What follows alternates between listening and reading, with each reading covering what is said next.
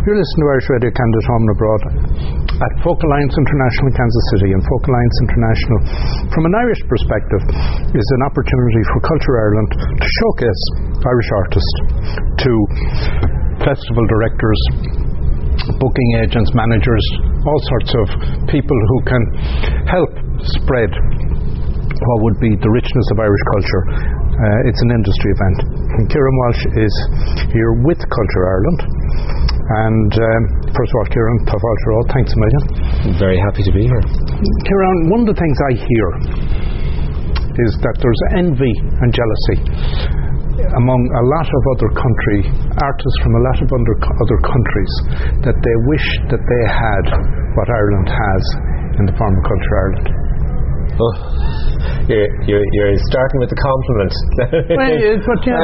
Well, I suppose in a way, I sometimes think I have a really easy job because we've such an array of artists who are available to us, an emerging generation of artists, that my job is easy. I need to argue for resources to get them to events like Folk Alliance, because once they're here, they will get the opportunities. But you are in a position to look for the resources because the environment is such that the Irish government actually believe this is a value.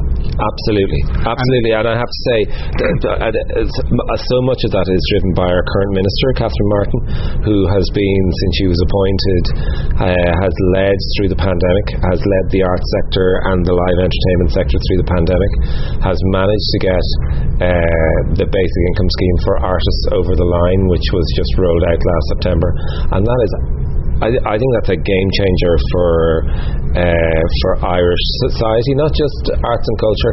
I think the impact that will have, it's a pilot project for 3 years in which 2,000 artists will be paid €325 a week for the 3 years, so that takes away the kind of insecurity that's built into their career paths. I think the impacts will be huge, but both for the artists, the individual artists who get the funding, but also for a wider Irish society. And that really goes back to the minister driving that, and it came out of the work that was done. Obviously with COVID, there was a massive impact on the arts and culture sector at home, and the minister appointed a task force, and this was the number one kind of unanimous recommendation of that task force, and she went out to bat for it and got it over the line. And that 320 is, they are still allowed to go out and earn money on the absolutely road. So they can anything about like that, they're on the threshold of not being taxed at that amount. Anything they can earn as much as they want. There's no, like, they don't have potential outcomes about you have to make this bit of art, or you have to have written that book, or you have to have painted that painting or written that piece of music. They have an obligation to maintain a kind of log of how their career, I suppose their wider life, has developed over that period of time. So we can try, the department can track the impacts of the scheme. There's also a control group within the people who applied, so there was 1,000 people who aren't part of the main 2,000, but are also keeping a log of how their career paths have developed. So there's a way of comparing the impact of the scheme compared to people who weren't in receipt. And I'm glad you covered that, because I was actually going to ask you about that, because I know that there was that 1,000 control group as well, and it is very important that you can compare with those that have and those that have not, and you're actually able to see tangible results. And that's why I'll come back to what I started with, which is that I've heard Irish artists say to me that their international counterparts are envious of the support that the Irish government has for the arts community. And I think it's I mean, it's great that you're hearing that. I think that's due to a genuine commitment by the government and by the wider Irish society to say we value what artists do. We value arts and culture as part of our society. It's not necessarily like a balance sheet issue. It's not about GDP. It's about having that creativity at the centre of what we do. So, and there has been, for want of a better word, a bit of a pandemic dividend in terms of, in the early days of the pandemic, people would have realised the value of the arts and culture, like in terms of getting by.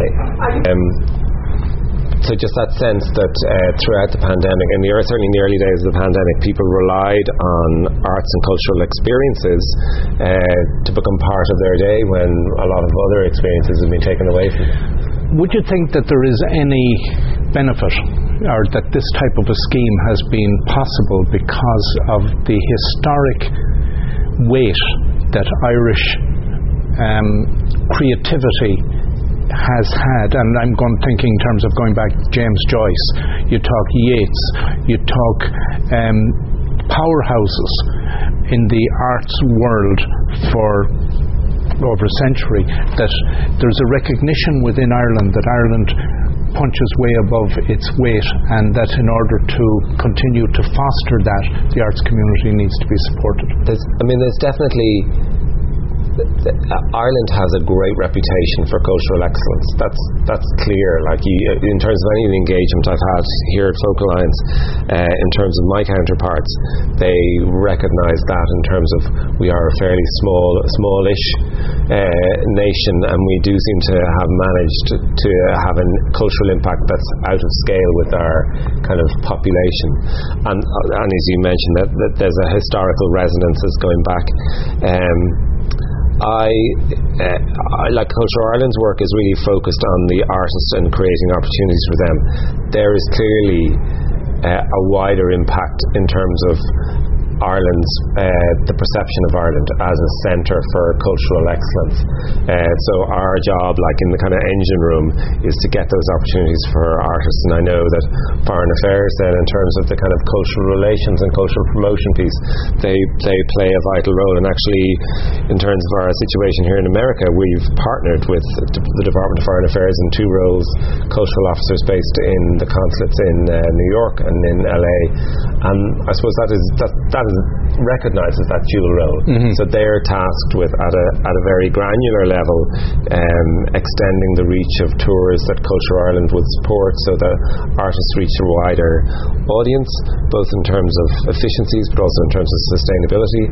And then they work on the DFA side in terms of connecting the dots in terms of Ireland Inc., as it were, and the perception of Ireland and the other kind of connotations around tourism and all those elements. But certainly the work that Culture Ireland does is faced towards the artist. And again, I should say, just when you're saying that, in terms of levels of funding, again, we've been fortunate to get a substantial increase this year. Now, our demand always exceeds our resources, but it is great that, again, that's recognised within our department. So we've a budget allocation of 6.6 million, which is higher than it's been for many years. And Ciaran, you said at the beginning, relatively speaking, you have an easy job, and that is because there is such a wealth. Absolutely, there's an abundance of talent. There's like we have 6 artists here this week. There could have been many more, and I know from we did our official showcase last night. I know from talking to some of the internationals today that they will all get some work out of that opportunity, which you shouldn't be taken as a given. No. But it is a recognition of the fact that there's a breadth of variety of who the artists are and what they're presenting. So yeah, as I say, it makes my job an easy one. I would think your hardest job is not who you can include, but who you can't include. Well, first, for these showcase events, what we do is we encourage the artists to, as many artists as possible, to apply. So we know that many more artists apply than are accepted. Ultimately, the selection of the showcase artists at Focal Lines is done by Focal Lines. Okay. So we we don't have a direct input into who's, but we do make sure that the call in terms of applications, because obviously if you don't get that range of quality and depth of variety of artists, we may not get as many over the line. So, but yeah, we rely on Folk Alliance to make that selection. Aside from Folk Alliance, are there any other similar platforms around the world where you are able to showcase Irish music? So we have about, in a music context, I think we have about 12 other international showcases. So next month we'll be at South by Southwest in Austin. We're also at the Great Escape in Brighton. We were at Eurosonic in the Netherlands last month. So, and in each case there'd be an Irish presence of showcase artists and engagement. I'm prepping those artists for the opportunity, because while the showcase is clearly defined by the performance, there's a business element to what we do, and in terms of preparing the artists for that business element, so they need to go and engage with their counterparts and be ready for the opportunity that, like, they're not coming here for a holiday. This is like a business development opportunity. The same as for you. I know you're not here on a holiday. This is hard work. I mean, it's great work and I really enjoy it, but it's they're long days. I know. A bit of crack. Yeah, it's a bit of crack too. Well, when you love what you do and you're able to do it around people that are so talented as you work with, it makes it an awful lot more.